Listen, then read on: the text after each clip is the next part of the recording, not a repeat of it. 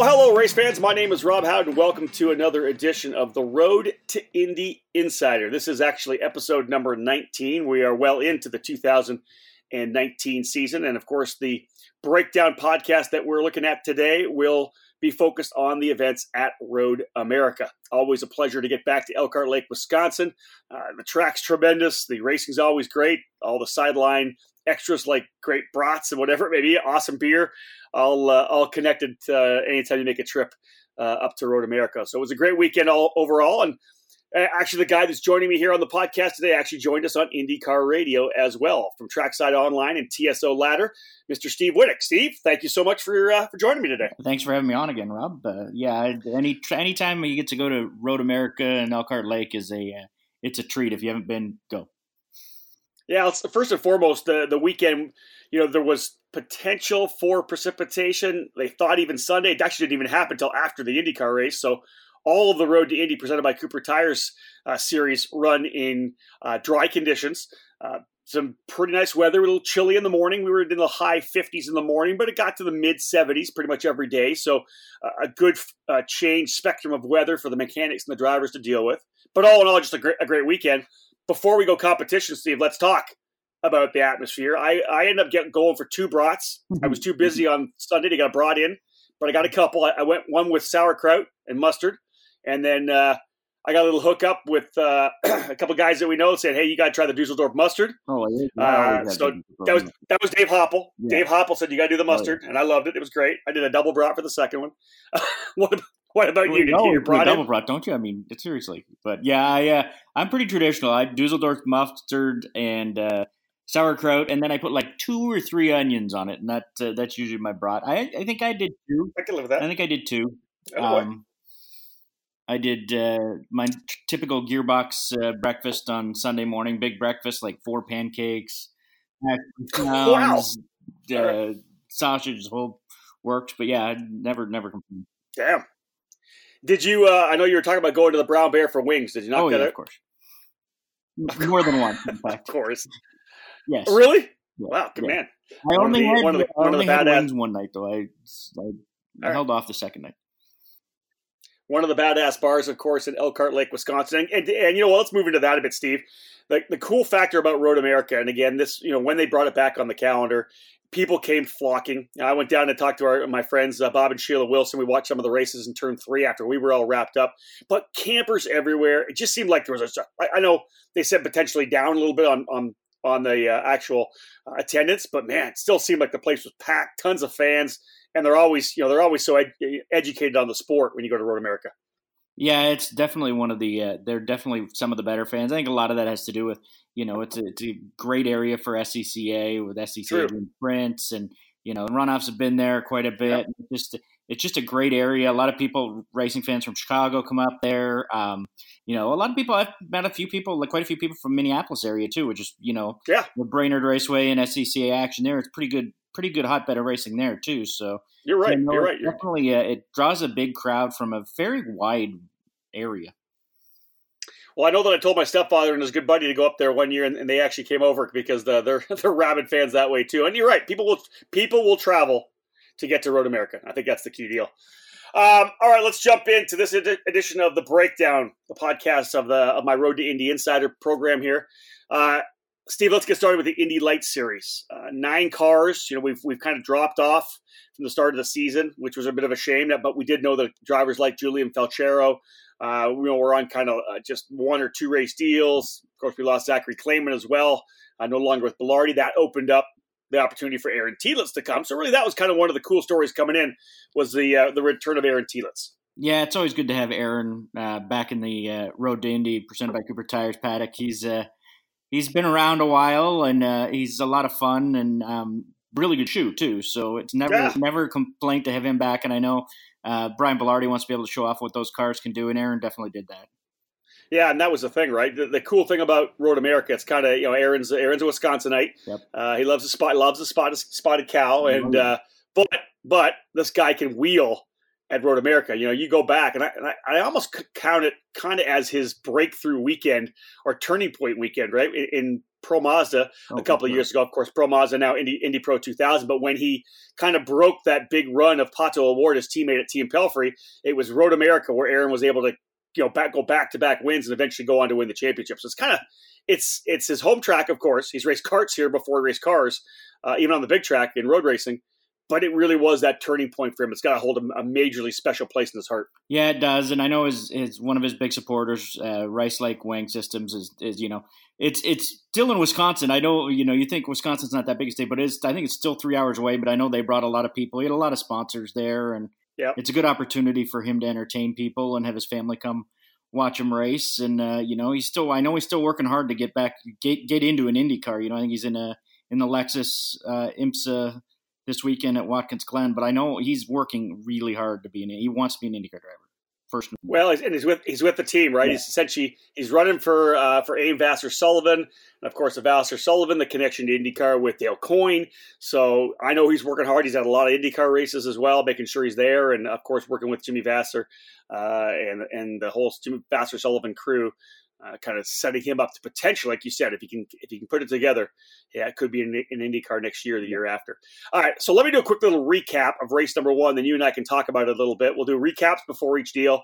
We'll chat a bit, and then we'll continue to look at the championship.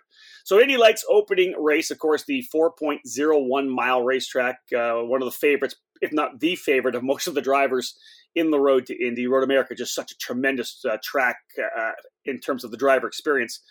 Out of the box, pretty much, though, Steve, the driver with the pace was Rinus VeeKay. And I guess you kind of go back to last year when Victor Franzoni was able to win with Juncos Racing. They have a pretty good setup. They've got a unique setup, and it's good at Road America.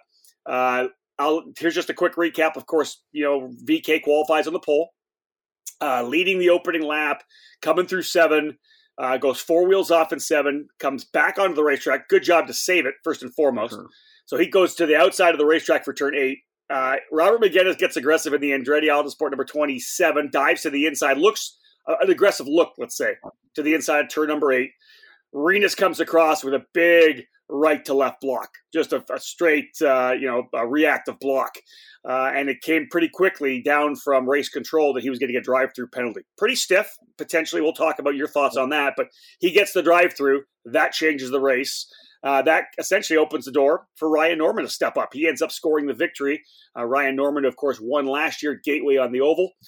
His first road course win for a driver I think we all expected to kind of challenge for the championship as the veteran competitor in Indy Lights this year. So Norman gets the win by almost 5 seconds as he was able to pull away from Robert McGinnis, who finished second, and Aaron Telitz, who started in 6th spot, actually able to move up a couple of spots, showing kind of the pace that he had as they continued to develop the platform over the weekend. Telitz ended up finishing 3rd. Toby Sowery was 4th. Oliver Askew 5th. Rinus VeeKay getting back to 7th position. As again, he was that far back, but was able to kind of work his way forward. So Norman with the big win, but let's start off with your thoughts. Let's start off with your thoughts on the defense first for Rinus VeeKay. Steve, what do you think of that? Well, that was a block. No offense, but it was a block. Right. I think Rinus would admit to it being a block as well. Whether the penalty was fair, that's another discussion. But they go back. Everyone goes back to Oliver Askew and Robert McGinnis on the Indianapolis Motor Speedway road course, and what Oliver there just had to give up the position. Well, I guess talking to Tony Kottman and Johnny Unser before the week or after that race, they kind of race control for Indy Lights. They said in the drivers' meeting before the weekend started that what Oliver did at Indianapolis is going to be a drive-through from now on, and it was. And so that was stated. Blocking penalties ended up being a drive-through. So okay, all right. I guess that's the way to shut it down, right? Yep, exactly. That's the way to shut it down. Blocking can be dangerous, so I understand. Well, and where I kind of feel a little bit for Rinus was he was so fast. He could let McGinnis go by. Oh yeah, right. Sure. Yeah, you've made the mistake. You went 4 wheels off. Take the penalty, which is having to lose a spot. Yeah, you know what? You went 4 wheels off in 7. You're probably going to lose a position. Yep. If he would have let McGinnis go by, he would have got him probably the next run down to turn number 1 or down to 5. No, probably for sure. Yeah. And I think that's just decision making. Yeah, exactly. And that you live and learn, right? And I'm sure Renus is a smart enough driver and takes it he's going to learn from that and he won't do it again. And I went back and watched it a couple times, and you can actually, if you watch Renus closely, you can see him look both ways into his mirror. So it's not like he didn't know what he was doing. He knew exactly what he was doing. So there it is. That to me is right there. That says, okay, yeah, that's a block. And they were told what the penalty was going to be, so it's fair. And as long as it's consistent, I'm okay with it. Blocking can, it ends up being usually the worst incidents we see. So I have no issue with it whatsoever. Well, the funny thing is we don't see a lot of blocking in IndyCar because you can't do it. It's not something we see. We see a lot of it in the road to Indy. I think a lot of that comes from the karting days. I think the guys in karting are used to kind of doing the block move or the defensive run, the defensive line, whereas you don't see it in IndyCar because it's just you're going to get a penalty. It's as simple as that. So now, Steve, I picked Aaron Telitz as my star of the race for that one, just because 10 months on the shelf essentially. He did run the Freedom 100, but essentially did a practice session. He had one practice session really, but it's been 10 months since he's been on the oval. I'd rather been on the road course, and I thought he did a great job. Got in the car, got dialed in. He told me that his initial practice session, he was pretty rusty. He was missing a lot of apexes, but he was able to dial it in on 6th to 3rd. I thought was solid. I go back at is there anybody else you would talk to? One of the ones I thought was impressive too, and I probably could have went this way, knowing the struggles of the team to start the weekend. But Toby Sowery was an absolute bull on the opening lap. He was going forward. He's been on it all. For a guy that doesn't have a lot of experience with rolling starts, he's been on it all season on the first lap. He's one of those guys. He seems to be good on cold tires, or before they get warmed up really well, and he definitely makes up some positions. I'd actually, for my driver of the race, and that one, actually go Rob McGinnis.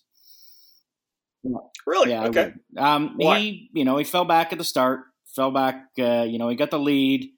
Lost a few spots, sat back in 4th, talked to him after the race. He did that on purpose, sat back there, said what he learned at COTA, took what he learned at COTA, knew that he had to hold on to the tires as long as he could, didn't use up his push to pass, waited for a couple of the guys in front of him to start losing their tires, and then he just decided to attack and managed to move it way back up to 2nd. So I thought that was a really good drive for Rob, probably one of his most mature drives he's had. I know he's won a race, but I thought it was a really mature drive. And, if he had a few more laps, he probably would have caught Ryan as well, because he was catching him at the end.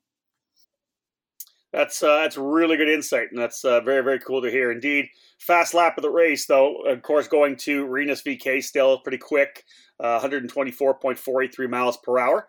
And again, Norman, as we said, getting off to the start. Let's fast forward that over into Sunday's race. And again, I guess you think mindset, right? For Renus VK, Steve, you've had that issue. You made the mistake, and you've got to get yourself, in the night in the debrief. You sit down, and you got to get your mind right. And I think that Renus was able to do that. He came out and did a tremendous job on Sunday. Yeah, he absolutely dominated that race on Sunday. There was no ifs, ands, or buts. He had the fastest car all weekend. And that's a combination of him and the team. And, they were also the only team, I think, that actually tested there this year. So not only have they been faster in the past, they've been there this year. So whatever changes the track had over the winter, which up there it does, it becomes more abrasive. He definitely learned how to hold on to those tires. And he did credit a little bit of how far he was able to pull out on Sunday to what he learned Saturday, pushing every lap really hard just to learn what the tires could take and what they couldn't take. Nice. So, he wins by almost 13 seconds. Ryan Norman coming home in 2nd again. So, really good points haul in total for Ryan Norman to get himself back up into the championship discussion. Oliver Askew able to hold on there as well. Wasn't really overall really wasn't a stellar weekend for Oliver Askew. Coming off that win at the Freedom 100, he did not come in with the momentum and, really put a stamp on the series. Just kind of more of a workman kind of deal, right? Didn't have the greatest results, but still a decent one. Ends up finishing 3rd on Sunday in race 2. David Malukas, I thought, was impressive. He was my star of the race in race 2. Just the overall progress throughout the entire weekend. Malukas ends up in 4th, and Aaron Telitz again in the P5. additional thoughts from you, Steve, on the run, other than the domination from Rinus VK? Absolutely no ifs, ands, or buts that Malukas was the star of the race. He sort of did a little bit of what McGuinness did on Saturday, where he kind of sat back and watched everyone else run their tires off and then started to make a run at the end. And yeah, Askew did what he needed to do. It's not a track that he's had much success at. He, like every other driver, they can't really explain why they don't. But, Askew was pretty lucky to end up where he did on Saturday. I think it was at the exit of turn 2 or the exit of turn 1. He went off on Saturday and they lost one of the bolts to hold the steering in place. So he broke Saturday. Yeah, he broke Saturday's race with a very floppy steering wheel. And if you watched his lines, he pretty much avoided the curbs on Saturday. So actually, coming home in 5th was I would have pulled into the pits personally, but that's why I'm not a race car driver and he is. Yep. So. That's right. He could have ended up behind Rinus very easily there, and but he hung on to it and managed to come home with a 5th, which actually isn't too bad. And then I thought he definitely was gaining on Norman in Sunday's race, but no one could touch BK. No, God, no, he was just gone, as you said. Here's one thing. It's interesting that we can kind of maybe wrap up the Indy Lights component of this breakdown podcast. One of the storylines, of course, other than Aaron Tielitz coming in to run with Belardi Auto Racing, was Jeff Fickling being added or being hired as essentially the engineer for BN Racing. And I think you kind of saw the progression throughout the weekend. This is a young team. Obviously, Bryn Nuttall, who runs BN Racing, they've got all the cars. They've got a USF 2000 team. They were planning on running a team in Indy Pro 2000, and then they also have the Indy Lights program. So probably stretched a bit thin to a certain extent. But, culture's always top down. Bryn's got his own program, what he's doing. But to bring in a veteran like Fickling, that he would probably go through there.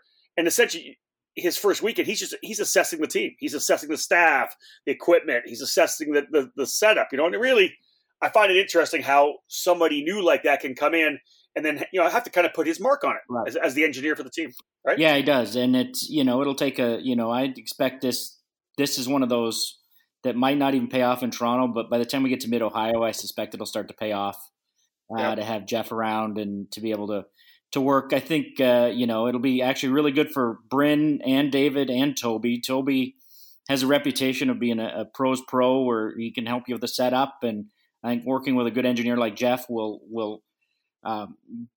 move that team forward a lot. And, Bryn's, this is a new challenge for him to engineer something this far up the ladder, and he'll be able to learn, and then David will be able to sponge that all in too. So I think agreed. Yeah, it might take another weekend or two, but I think it by the end of the season, I expect both those guys to be challenging for podiums, if not wins. So point wise, things get pretty interesting here in Indy Lights now, because Oliver Askew still with the lead.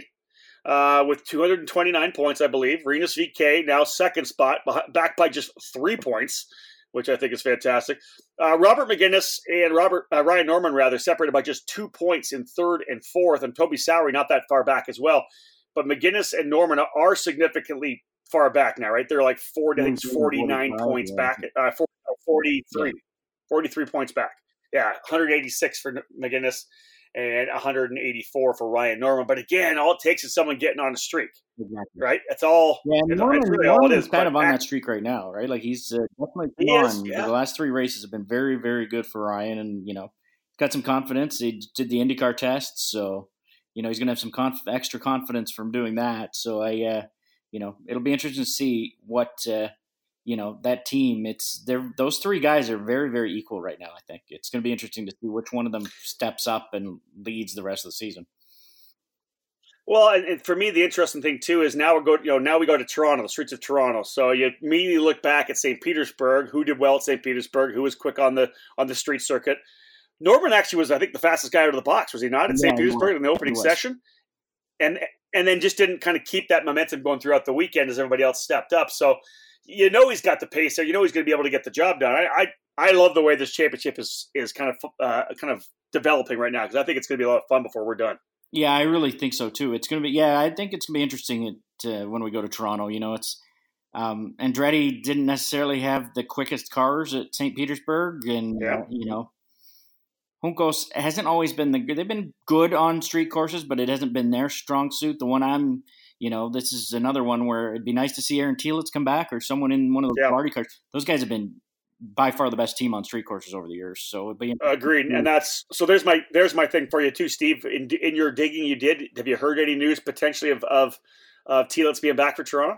Yeah, I think there's a good chance he's back for Toronto for sure. Okay. I think Brian definitely wants to run the car, so just a matter of whether it works out, whether Aaron can help with some budget, or whether he can find some budget, or whether Brian just wants to run the car because it's a race track that they've been really good at in the past. So it's like it's a sales, it's a sales operation for Brian too. Right? Yep. Like he wants to make sure that, and John Bruner, they want to make sure that they showcase their cars and that they can be a championship contender, whether the driver they have is in it or not this year. At least if someone knows they can win with those cars there, it's. Yeah, and they've done it before, right? Felix Rosenquist, I think, was a winner back there in Toronto a couple of years ago. And Santi won last year, one of the races. So, they've been really good on the street courses in the past. They can get the job done. You're right. All right, let's move now to any other thoughts on Indy Lights, or should we move to Indy Pro? I think we're ready to move to Indy Pro. Let's do it. Indy Pro 2000 as we take that one step down. Second level of the Road to Indy presented by Cooper Tires. Again, my name is Rob Howden. This is the Road to Indy Insider Breakdown Podcast. Joining us today, Steve Wittich from TSO Ladder and Trackside Online. 11 drivers coming out for the Indy Pro 2000 race at Road America. And I really like the driver lineup right now. I just think it's, we've got guys that have worked their way up from USF 2000. We've got other drivers that have come in from different places, like Ian Rodriguez. Overall, I'll do a quick recap on race number 1 for Indy Pro. Parker Thompson qualifying on the pole position in the Abel Motorsports machine, a solo effort this past weekend at Road America, as Jacob Abel was actually at the Pittsburgh International Race Complex in the F3 category. Another addition, like Jeff Fickling joining BN Racing and Indy Lights. Tom Knapp actually joining Parker Thompson and Abel Motorsports as the engineer. And those guys most definitely clicked, as Thompson, as I said, qualifying on the pole. But when the race rolled out, RP Motorsport USA, that was a big weekend, big day for the team. Kyle Kirkwood, the champion from USF 2000 last year, becoming the dominant driver, kind of working his way out front and taking the race win. Ian Rodriguez in only his second Road to Indy weekend ends up finishing second. So RP first and second. Parker Thompson, I think a pretty crucial bounce back to third spot. Again, the Abel Motorsports coming into every weekend essentially with a clean sheet of paper. They're just trying to build their data for 2020 and beyond. Parker Thompson in that number 8, finishing third. Rasmus Lint, the point leader, coming in, finishes in the 4th spot. And Nikita Lostishkin, as I'm working on that name now, Lostishkin, Nikita having a great run. A couple of top 5, actually a couple of 5th place finishes, I believe, throughout the weekend. Impressive run for Nikita as well, leading the way for Exclusive Autosport. So there's your lineup, top 5 essentially for race 1. Steve, give me your input. What are your thoughts on Kirkwood and Rodriguez? Very impressed by everybody involved with RP Motorsport right now.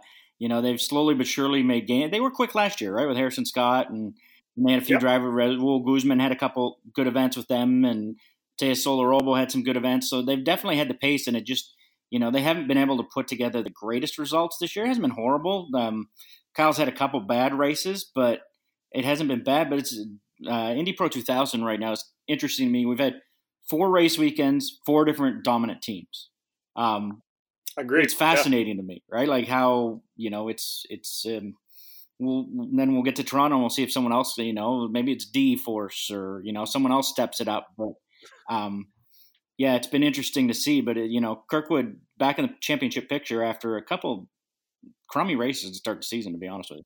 Yeah, you look at Kirkwood, and like as I'm announcing these races, and on 2 different races, one at St. Petersburg, and of course one at the Grand Prix weekend at Indianapolis. He comes in like opening lap or second lap with wing damage, right? Front wing damage from the issue at the start of the race. He's got to pull in. He ends up having to come back from the tail of the field. This one, of course, no issues. But you know what? Great point coming up about the fact that each race weekend had one dominant team. And that's a really, I picked that point up and I had it in my notes for the weekend coming in, because obviously Abel Motorsports were rock stars in the opening weekend with Parker Thompson. Rasmus Lindh ends up essentially dominating with Juncos Racing at the Indianapolis Grand Prix weekend, and then Exclusive Autosports with Daniel Frost win on the oval. And then now RP Motorsports Racing. But you know what, Steve, it kind of just shows the equality we have in terms of quality teams in the program. Yeah, it really does. They're professional teams. There's this is not a club level team or the club level series, and it shows. It's a professional race series, and you've got these team owners. There's not a single one of those team owners that is not extremely passionate about winning races and doing well. So it's not a huge surprise, but yeah, it's fun to see, and it's gonna be fun to watch as the season goes on. We've got, we've also had, Rasmus is. After last year, he had a very inconsistent year, showed a lot of speed. He's been the epitome of consistent this year so far. Agreed. Yes. And I think, hey, that's a great point, because last year he was, like you said, blindingly fast. He got in a couple of incidents with his teammate and other drivers, just guys being aggressive at the front. A lot of stuff happened at the start of races. But man, you're right. He has been like Mr. Consistency throughout the season so far, just showing the maturity that you would want to see out of a driver in his second year in the Road to Indy.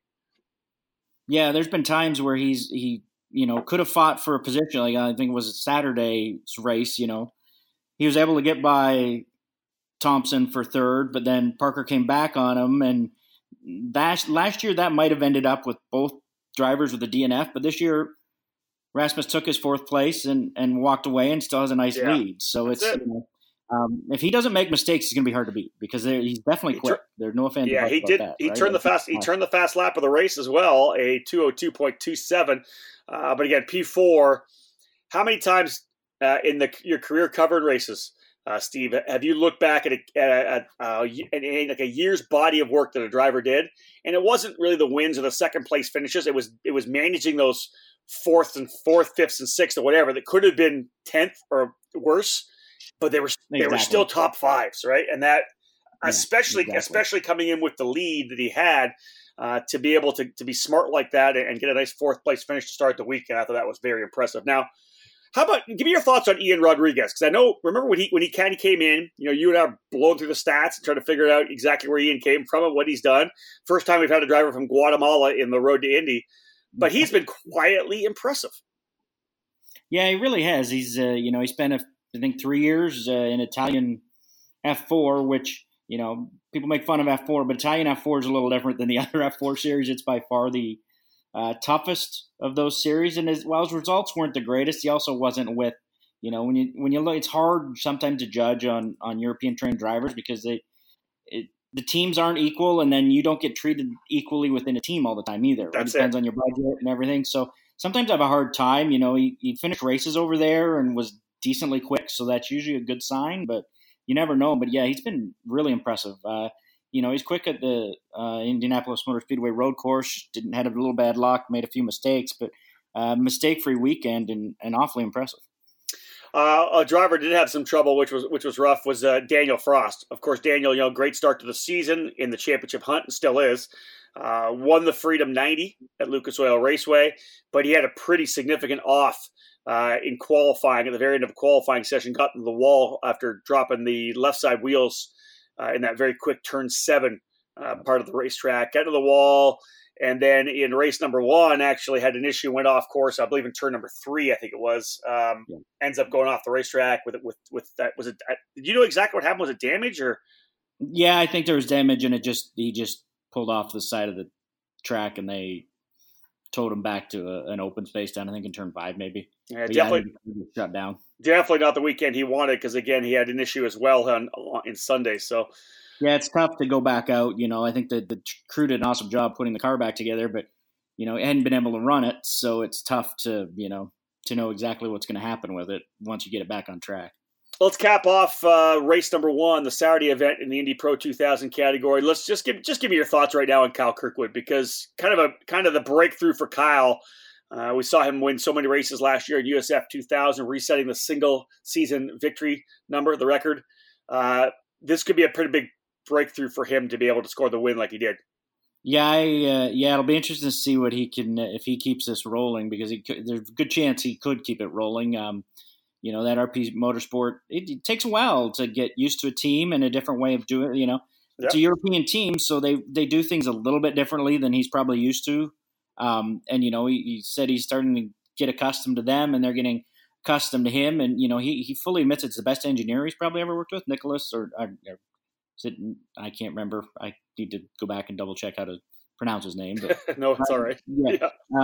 Probably one of the better engineers he's ever worked with. So it's just a matter of time before they kind of got together. Kyle's an awfully good driver and an awfully smart driver usually. So as long as he isn't pushing too hard, he'll.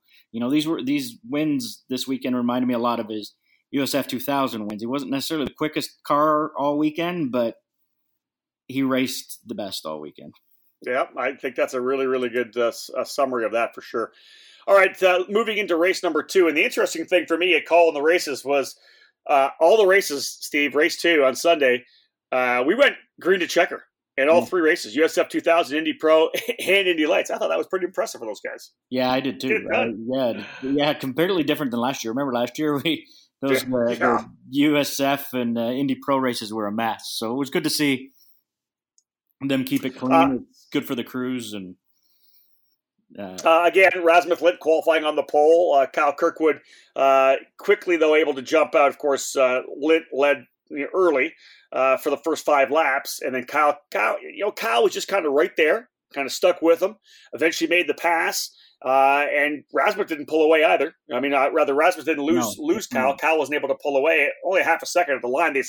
They pulled away by over 7 seconds for the rest of the field. But just that pass, great pass for Kyle down into turn number 5. One of those really, the pass I like, the aggressive pass where you get in there. I always say when you own the apex, you own the exit. Yep. And he got to the apex and a little bit of contact. Car kind of got sideways a bit. It was just a really good pass. I thought it was quality down in 5, and he held it on from there. That's such a simple corner, but it's such a great corner. I think it is. It's the downhill into it, and then it's the downhill. Yeah. And the way the corner kind of turns to the left, right? Because if anybody's seen it on TV, you see them coming down, and it kind of turns to the left. So if you're on the inside and you're at the grass, well, as it turns, the track opens up for you because you're naturally tracking to the outside to be able to get the best braking line, just inside the rumbles, and then be able to get the car to rotate. You really have to rotate the car, I think, there to get back up the hill to 6, and that's just such a great corner. And it's not 5 and like 6. A 90, but it's not, right? It's maybe 110, right? No. Like it's that's right. That's right. Yeah. And it because it's just a little bit more than 90, it makes it tough. It's tough to get the right. It's hard to hit that apex. Yeah, and the thing is, if you do overcook it making the pass and it's not right, that it's such an easy over-under for the guy to just check up, get back on the throttle early, and beat you up the hill to the left-hand, blind left-hand turn number 7. So just a great combination of corners, 5 and 6. Kyle Kirkwood gets the win, as I said, half a second victory over Rasmus Lint, so he completes the double at Road America. Huge for Kyle in the points as well. We'll talk about that after we wrap up here. Parker Thompson coming back for another 3rd place finish. Was in the middle of a couple of good battles, but ends up finishing 3rd. Ian Rodriguez 4th, so a couple of top 5s for Rodriguez. And Lastishkin, again, Nikita Lastishkin for Exclusive Autosport 5th. Again, 2 top 5s for Nikita. A real solid weekend for the veteran driver in the road game. Yeah, it really was. And 2 bad races in a row for Frost, and also Stingray Rob was a little bit of a surprise to see him struggle a little bit this week. And he had some pace, but just the finishes weren't there. He had some first lap coming together with other drivers, and that kind of pushed him back. And yeah, I think he lost a camber shim in one of the races too. I read that he, a camber shim popped out, which obviously just kind of destroys the whole setup in the car. Yeah. One of the things, and I'll just add this in, that really kind of characterized that particular race, the Indy Pro 2000 race, was we had some racing up front, some good battles, but it was the fight for like 7th, 8th, 9th, and 10th at one point, which was amazing, right? It was Moises de Oliveira, Corey Enders, Antonio Serravalle, Philippe Dennis, and Jacob Loomis, the privateer in there. Man, that was just really good racing. For just essentially outside the top 5, but man, they were going at it. It was awesome to watch. Yeah, it was a lot of fun to watch. Yeah, those guys. It's interesting, that group is. I won't generally pull any punches. I'm a little surprised at the pace that D-Forces had. I've expected a little bit more from Morris and Corey both, because they're both very good drivers. So I'm a little surprised. Hopefully they can pick it up. But yeah, it was good. Loomis just keeps getting better too, right? Like it's a matter of time before, he breaks into the top 5. And actually Dennis has done a really good job with that team too. And, I think they're going to come back with a new engineer maybe at Toronto, and I expect them to be a little better too. Yeah, Philippe Dennis running with Fat Boy Racing, and Jacob Loomis essentially a privateer team, his own program. I think it's JDL Racing, I believe that's the name. Little 20-foot trailer. Moses Smith helping out there. So no, it's great to see. Great looking car with a McLaren Papaya Orange. Just beautiful car. And man, Jacob did a great job in finishing 6th. I probably could have did it for the first race, but I ended up going with Kyle Kirkwood for my star of the race. I had Ian Rodriguez in the opening race and Kyle for this one, because just for him to be able to come out here with the stresses he had before, knowing he had to deliver, right, to get himself back in the championship battle, man, he just essentially a flawless weekend. Yeah, it was absolutely, it doesn't get much better than what he had. He led practice. He wasn't his qualifying wasn't the quickest, but that's it doesn't matter when you've got a good race car and stellar racecraft like he has. I don't, you and I have both been doing this a while, and Kyle's racecraft is one of the best I've seen in a while. He's up there with one of the top in the road to Indy that I've seen in a while. He doesn't he made a few mistakes early this season, but it's usually not something that happens. And his he's not one to if he starts 5th, don't count him out. Anything else in race 2 that kind of jumped out at you for Indy Pro? No, I really don't think so. It was fairly not the absolutely straightforward race, but fairly straightforward race. We still got a great championship path. So Steve, you mentioned it early, the fact that Rasmus Lint, just a smart weekend for him. He had the pace, was on pole obviously for race number 2. You do have to remember we only get 5 sessions at Road America, and he was off early in that very first session, so he didn't get any lap time. I think he overcooked it into 5, and was off. So he missed most of that first session. So kind of on the back foot. Yeah, kind of on the back foot. So that solid run, like you said, to 4th on Saturday, and then ends up with the 2nd place finish on Sunday. He still has a pretty nice 29-point lead over Parker Thompson. Good recovery for Parker with a couple of 3rd place finishes, but I think we know this program, it's precarious, right? He's not in the seat for the entire year. I think if he stays in championship contention, they're going to keep him in the car. He's going to continue to get data for Jacob Abel next year, because you got to have that data for all the tracks. He's only 29 points back. Kyle Kirkwood now with this monster weekend, only 1 point behind Thompson. So he's 30 points back. And then you go 37 points back to Daniel Frost with 152 points. And Stingray Rob, I think, is still in it as well. He's Lint's teammate at Juncos Racing, 146 points. So he's about 43 back. But again, all it takes is, Lint has a bad weekend and Rob gets his first wins, which I think are coming. I think Stingray Rob's going to win a race. I expect he will too.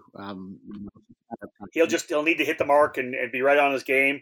But no, I think he's going to be in the fight to win a race as well. So 5 guys probably still in the championship. And I really don't have a favorite in that group. Lint because of the 29-point lead, but there's still we've still got the wild card of Toronto coming up. So I was just going to say that. I said. And I told everybody, I was telling the drivers that too. I said, you never know what's going to happen at Toronto, because turn 1 and turn 3. Look at last year. Last year was a mess, as simple as that. Yeah, and it was where exactly. Renus took that championship last year with 2 really good, smart drives there. So that's it, and you never know what's going to happen. Qualifying up front's key for Toronto. You want to get out front early and be able to get through 1 and 3 cleanly. So. We'll see. I love the championship battle. Rasmus Lint, as we said, with a 29-point lead over Parker Thompson and a 30-point lead over Kyle Kirkwood, Daniel Frost, and Stingray Rob most definitely in the fight. All right, let's jump into USF 2000. I'll go a quick recap on the opening race. Let's say not another, but the first one was a green to checker. No yellows at all, which I thought was amazing. A lot of penalties coming down for blocking and avoidable contact, but we didn't get any yellows. First and foremost, let's say congrats to Colin Kaminsky, definitely coming into his own with Pabst Racing in the 23, qualified on pole, 2nd consecutive pole position. But it was his teammate Hunter McElroy, the Kiwi in the number 22, able to kind of able to get by for the win and then he and Kaminsky kind of stretched away for a bit, and then Hunter actually, eventually went on to a 3.5 second victory. Kaminsky, though, second, his second consecutive podium finish as well. So a great run for him, for Colin, really strong at a track that he kind of started at. And then really, I thought a tremendous drive, started sixth, gets up into third, an important run for Cameron Shields, Steve. He ends up in the third spot.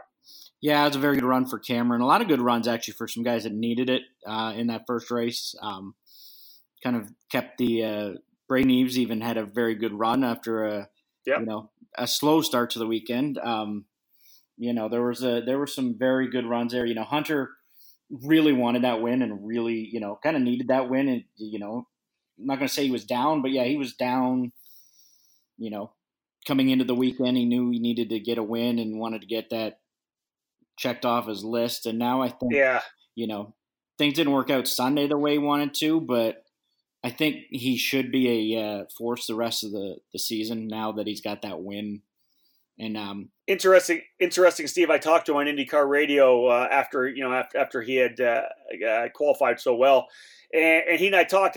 It's the longest he has ever gone without a victory. That's amazing. Was the start of the season, right? Because he's used to winning races, right. And I asked him what kind of pressure he's put on himself, and he actually was very honest. He said, "I'm probably putting too much pressure on myself." You know what I mean? I think he knew the negative side of the fact that he really wants to win, but he was putting so much pressure to get that first win that was probably, it's going to affect his decision making on the track, which is key. Oh, for sure. Yeah, it definitely will. It really does affect your decision making. You've got, if that's your only chance to move on, then it's tough. I think a lot of people don't understand how much pressure some of these kids put on themselves because it's the only way they can make a career out of it is to keep winning. And that's it. Hunter's sort of in that situation. He won the $200,000 shootout, but now he's got to, keep winning to keep moving up. And he went a long way to kind of improving those chances this weekend. Let's talk a bit about the race itself as well. Contact between Darren Keene and Alex Barron on the opening lap. I think kind of congestion kind of blocked people up a little bit. Keene got off a little bit. Barron made a aggressive move to the apex, and there was contact there. I think Suleiman might have been in that as well. Both Keene and Barron dropped to the tail of the field. Barron eventually, I believe, did Barron? I don't think he got a penalty, but he actually, I think it was damage to the car. He ended up coming in on lap number 7. Yeah. Keene fought his way back forward after falling to the tail of the field. Ends up with a 12th place finish. Not a bad recovery result, considering the fact that he's still trying to be in the championship battle. Yep. Other highlights, I think, Pabst Racing, super strong. First and second with Macare and Kaminsky, but also 6th and 7th with Bruno Tomaselli and Yuvan Sundaramurthy. Top 7 for all 4 of their cars. Augie Pabst and Tonis Kasemets really put a good car together for Road America. Late in the race, actually, we had the contact, final lap between Jack Crawford and the number 52. I can't remember who it was that he actually got into the back of. Might have been Barrett Kellum. No, it was Rasmussen, Christian Rasmussen. That's right. Yeah. So Jack Crawford getting a drive-through penalty. A 30-second penalty, not a drive-through, a 30-second penalty, which dropped him down the order. Where was he? Was he about 6th or something like that at that point? Yeah. Do you remember? 7th. Let me look at my notes. Hang on. Yeah, I want to say he was like 7th, 6th or 7th. Yeah, they were battling for 6th. Okay, yeah. So again, the contact, Rasmussen goes off track, and that was it was interesting. It was interesting because that was in Canada corner. Rasmussen looked like he was trying to run the middle line. Crawford was potentially trying to come, across from left to right to make a pass at the apex, but clipped the gearbox and sent Rasmussen around with a pretty hard contact actually in the wall. It was. So I was sort of surprised by how hard it was. Yeah. Anyways, that's kind of my look. I thought overall great run for Hunter Macri up top. Kaminsky's the one that really impressed me. We actually had Colin in the booth, the PA booth, with us as a driver analyst for the Indy Pro race on Sunday. Did a tremendous job on the PA. And again, as I said, big one for Cameron Shields. He needed to get back on the podium for Newman Walks Racing. And you'd mentioned Braden Eves. We haven't talked a lot about it, but he started 8th. And he didn't really have great pace early. when we get to race number 2, we're going to see how the progression came throughout the weekend. But a P4 run for Braden Eves. This guy's got a solid hold in the championship battle right now. Yeah, he does. And I can't remember where they were in practice, but they might have been lower than the 8th place. They spot he started. Yeah. He was 10th, right? So they just, that team didn't have quite the pace that they normally have. And that's a track they've done well at in the past, so it's a little surprising. Yep. But, Kirkwood had good pace. It's interesting, those guys at Cape, they win a lot of poles, but you generally focus on race pace. But even, early in the weekend, it didn't look like they were on race pace. But come race 1, Keane was significantly quicker than Eves through practice, no doubt about that. And eventually Keane was, I think he was top 5 the entire weekend pace wise. So Braden just had to pick it up and kind of get it, and he did. So let's quickly jump into race number 2. Here's the recap again, which was awesome. Green to checker, which made it a little bit easier for us too, because the schedule was unbelievably tight on Sunday morning.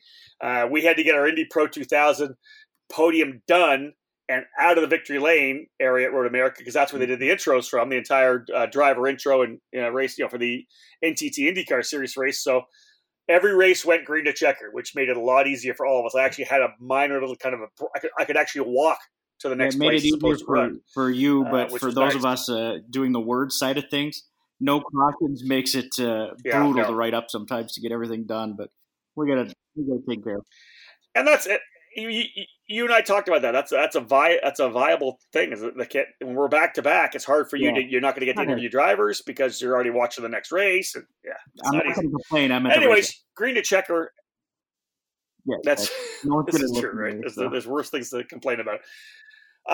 He starts second. This race really was all about Braden Eves. Braden was able to go up front very early, took the lead from Hunter McElroy on the second lap and essentially walked away to a 4.5 second win.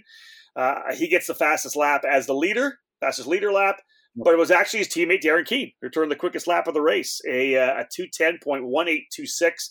A great recovery for Darren Keane. He ended up getting my star of the race, simply because he's had just like the absolute worst luck. He really has. I don't know if there's a driver I know that has had as bad luck as he's had in the last year and a half or 2 years. It's Steve, I remember announcing races, and you look at the monitors and you look up if there's a wreck, and as you're trying to survey it, you figure out what happened. We don't usually get many access to replays, but it inevitably it was somebody together with Darren Keane. Whether it was a D-Force car that got a Team Pelfrey over the last couple of years, it was crazy how many times he just would get collected and not of his own doing. So I was pretty happy to see him be able to come home second. And then Hunter McElroy again holding on for third, his second consecutive podium after the win on Saturday. But you mentioned this, Steve, and we'll go back and look at more. Colin Kaminsky getting fourth, Christian Rasmussen in fifth. Cape Motorsports, like you said, seems like they were little off. We're missing a little bit of pace at the start of the weekend. They end up P1, P2 in the final race of the weekend, back to first and second. Right? They generally always get it figured out, and they got it. When it came down to race, they raced well. And there's a third member of that team that we actually should talk about, Reese Gold. Reese, he's learning. He's 14. Came out of the Lucas Oil School of Racing Formula Car Series, won that last year. He's been the top 10 machine so far this year, right? Not making mistakes, completing every lap, and in some good battles too. So, there's a couple of riders like him. Some heated battles. Some really good battles. And again, I kind of throw Nolan Siegel in there as well, and the 14, and Yuvan Sundaramurthy. These guys are in the middle of these good battles, like dogfights, running from like anywhere from 8th to whatever 13th, 14th sometimes. But the amount that they're learning doing that, I think, has been great. And you're right, Reese Gold, in an interesting position too. The third driver at Cape Motorsports. The two guys that he's running with significantly older, 18, 19 years of age. He's only 14, so it's a 5-year gap. But, still the team works really well together. Reese could run USF 2000 for 3 years and still, right? Still only be 17. Yeah, it can make you feel old, right? Yeah. Well, it's true, but and he's got the talent. I watched Reese come through the mini categories and junior categories in American karting, and just the one thing about Reese was in his karting days, and I know we're going to see this in the road to Indy. Even if Reese started at the very tail of the field, his racecraft was so good that he would be able to just work his way to the front, and always on good equipment. But man, he's. I always like when a guy will. When you get there, he'll pass with this decisiveness. Yep. He did not wait, and I think that's going to be something that's going to work well for Reese. But just the sheer wheel-to-wheel racing he's done, and I'll give the same thing to Nolan Siegel. Yep. Both of those drivers have completed every lap this year. Yep. They've been battling like crazy, and that's all you can ask for these young guys. Fight hard, battle hard, and don't make any mistakes. And neither of those drivers have made those mistakes. Yeah, and you've been Thunder Murthy's sort of in the same category. He's a couple of years older than those guys, 16, but again, he's completed every lap. I think there's 5 drivers that have completed every lap. And, 2 are 14-year-olds and one's a 16-year-old rookie. That's impressive for those guys. It's track time's everything these days, and sometimes your best track time's during the race weekend and during the race. So, those guys getting to run every lap so far is huge for their development down the road. One of the I went with Darren Keene as my star of the race, but I think who else I thought turned a great run in and is kind of starting to fight up there in the top 10. It was Eduardo Barrichello. I agree. In the Miller Vinatieri Motorsports number 41 machine. It really had a good weekend overall. Started 13th, ended up finishing 7th. Was right there in the middle of the fight, battling with Matt Round-Garrido and Cameron Shields and Reese. I thought he did a great job. I think he was battling with Tomaselli and Sundar Murli at one point too. So I liked it. I thought it was a really good run for Eduardo. Yeah, I did too. Yeah, he's just been chipping away at it, and that's sort of was his dad's MO, right? Too. He just sort of quietly did his job and quietly got better, and that's sort of where Eduardo's at. He just keeps getting better and better as that team sort of. You got to remember that's a brand new team in USF 2002, right? It. So there's a learning curve not just with the driver but with the team. So if they get their hand or get their arms around the whole entire program, it keeps getting quicker and quicker. And I'll again down Garrido too. Yeah. Remember he went to the back in the first lap there. He drove his way back up to 8th, right? So I thought it was a tremendous run for him. And with a new team. He moved over to BN Racing as well. Yeah, it'll be interesting to see what he can do the rest of the season. So let's have a look at the championship battle here now in the Cooper Tires USF 2000 Championship. Braden Eves still with that massive lead, 41 points now. Big lead over Hunter McElroy. But again, Eves comes back with the win. But McElroy's got that first win.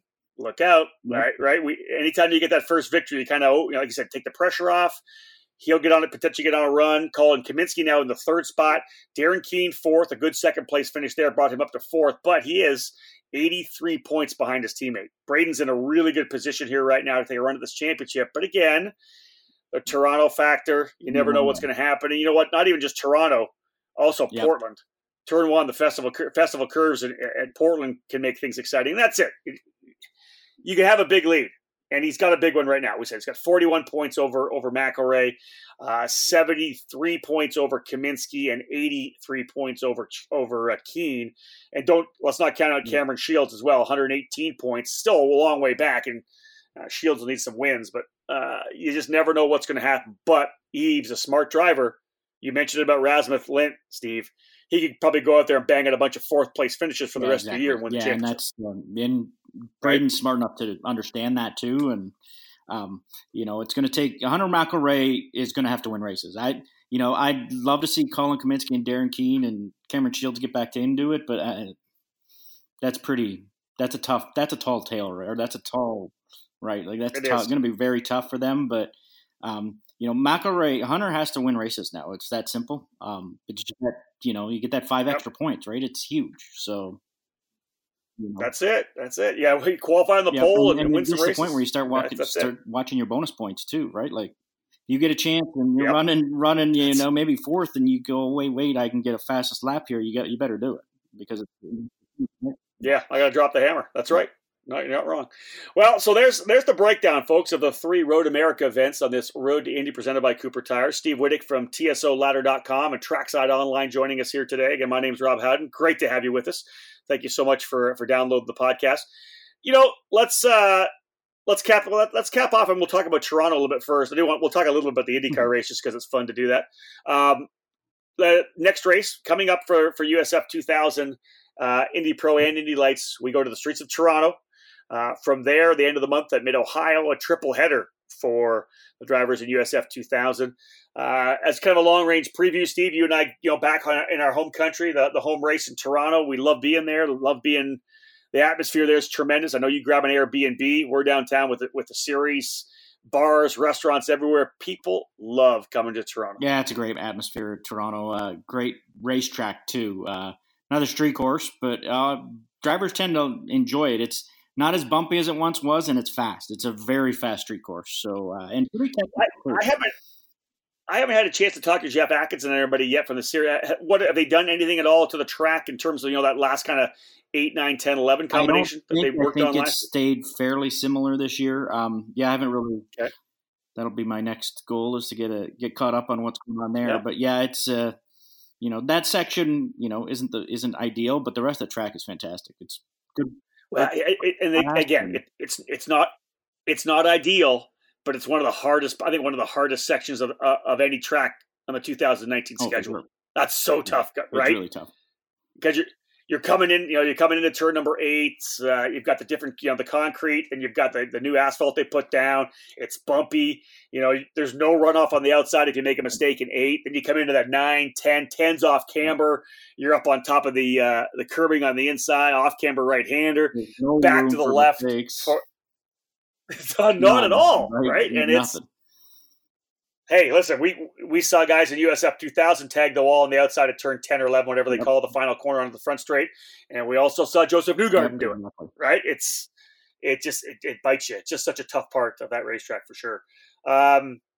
Any predictions? Who do you think is going to be good there? Do you want to stay away from predictions? I don't. You know what? It's a heck of a good question. Yeah. I guess you look back to who was good at St. Pete, maybe.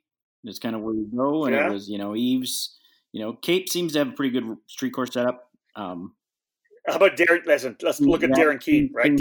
I think Darren Keene would have been on pole probably for both races, except for the fact that this transponder didn't work in qualifying for race number 1. He had to start the tail of the field, even though his fast lap would have put him on the pole. I think Keene. I think he's going to be one to watch for sure, and I think McElroy is going to be really impressive.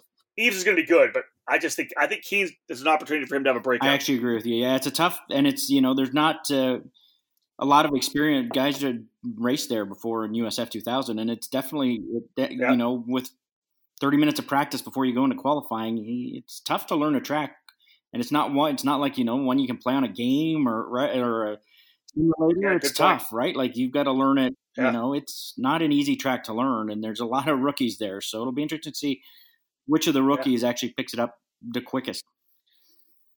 Well, and again, because if you're a rookie at Road America and you're pushing hard, you drop a wheel here, you drop a wheel there, that's okay.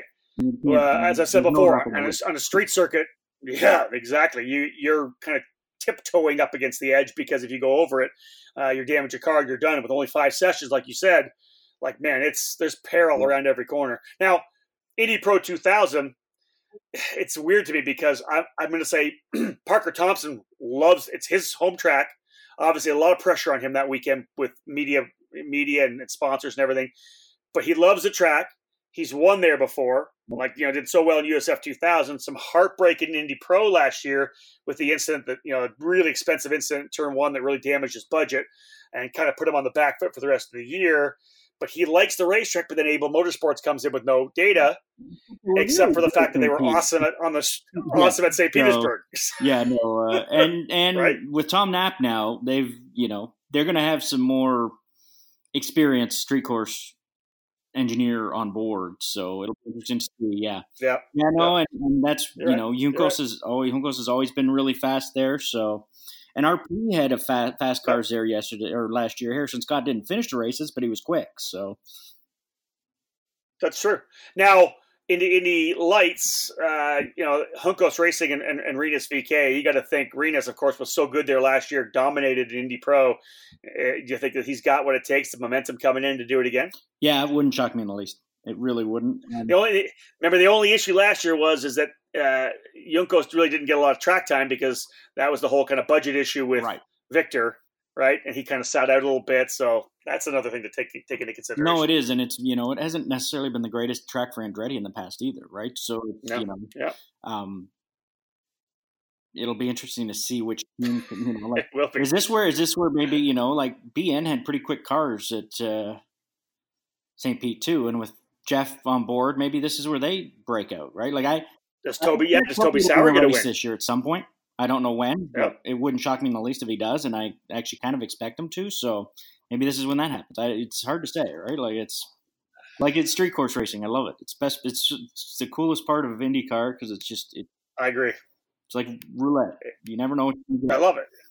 Yeah, I love it. It's like it's the boxing side of it, right? The MMA kind of thing. Get out there, get your elbows up, and muscle the car around. I love it. Toronto's probably my favorite race of the year, so I'm looking forward to getting there. Let's wrap it up. Road America, pretty awesome IndyCar race. I thought it was pretty solid.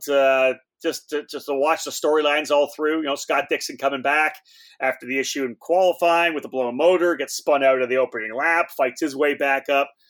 But damn, the bottom line is just a smackdown from Alexander Rossi. Yeah, wow. It really was. And it's just, don't get me wrong, Alexander's driving as well as he ever has and driving as well as anybody has in the last few years, but that's a full team effort there, right? Like it's like that car, whatever they've got going on between him and Jeremy Millis and that engineering group on that 27 car, man, they've got it figured out right now. He's been fast everywhere, and he's driving really well too. So.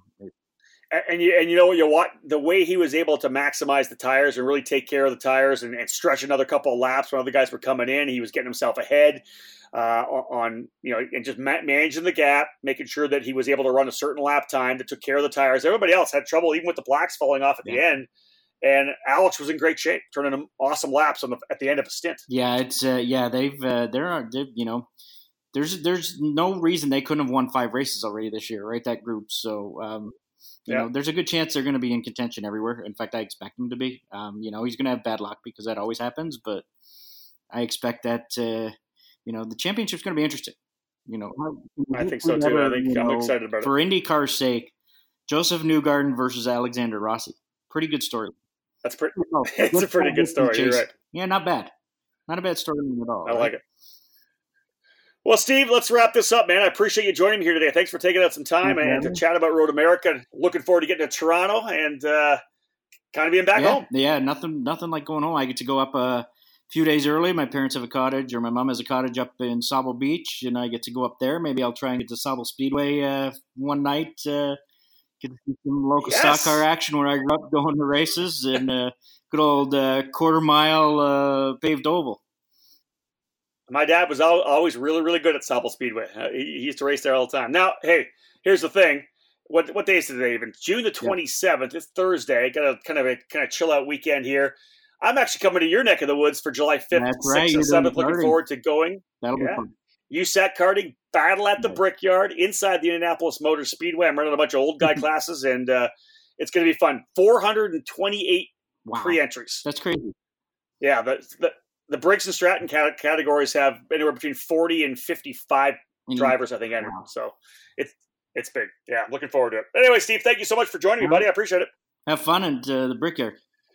All right, let's I always like to wrap it up. How do people sign up for Trackside Online and TSO Ladder? TSO Ladder is free to read at tsoladder.com. You know what? If you want to subscribe and get the emails there, use the sign up and use the code Cooper, and you'll get you'll get the email sent to you. That's usually $10, but our friends at Cooper help us out there, and they'll hook you up. And then tracksideonline.com is $22 for IndyCar news. You'll get all kinds of inside information. I've got a couple articles I'm working on now that should be fun. That's a great thing about what you guys do, Steve, right? You can get it on the website, but you email everything to people, and they just read it on their email as well. I love it. Yeah, again, folks, anytime I'm working IndyCar radio on the IndyCar broadcast, I got to make sure every morning or the night before and the morning, I make sure I read Steve and Patrick's notes, what's going on for the paddock, because those guys are in the paddock. I'm busy doing other things. They make sure I'm up to speed. So I do appreciate that, Steve. Absolutely. Thanks for having me on again.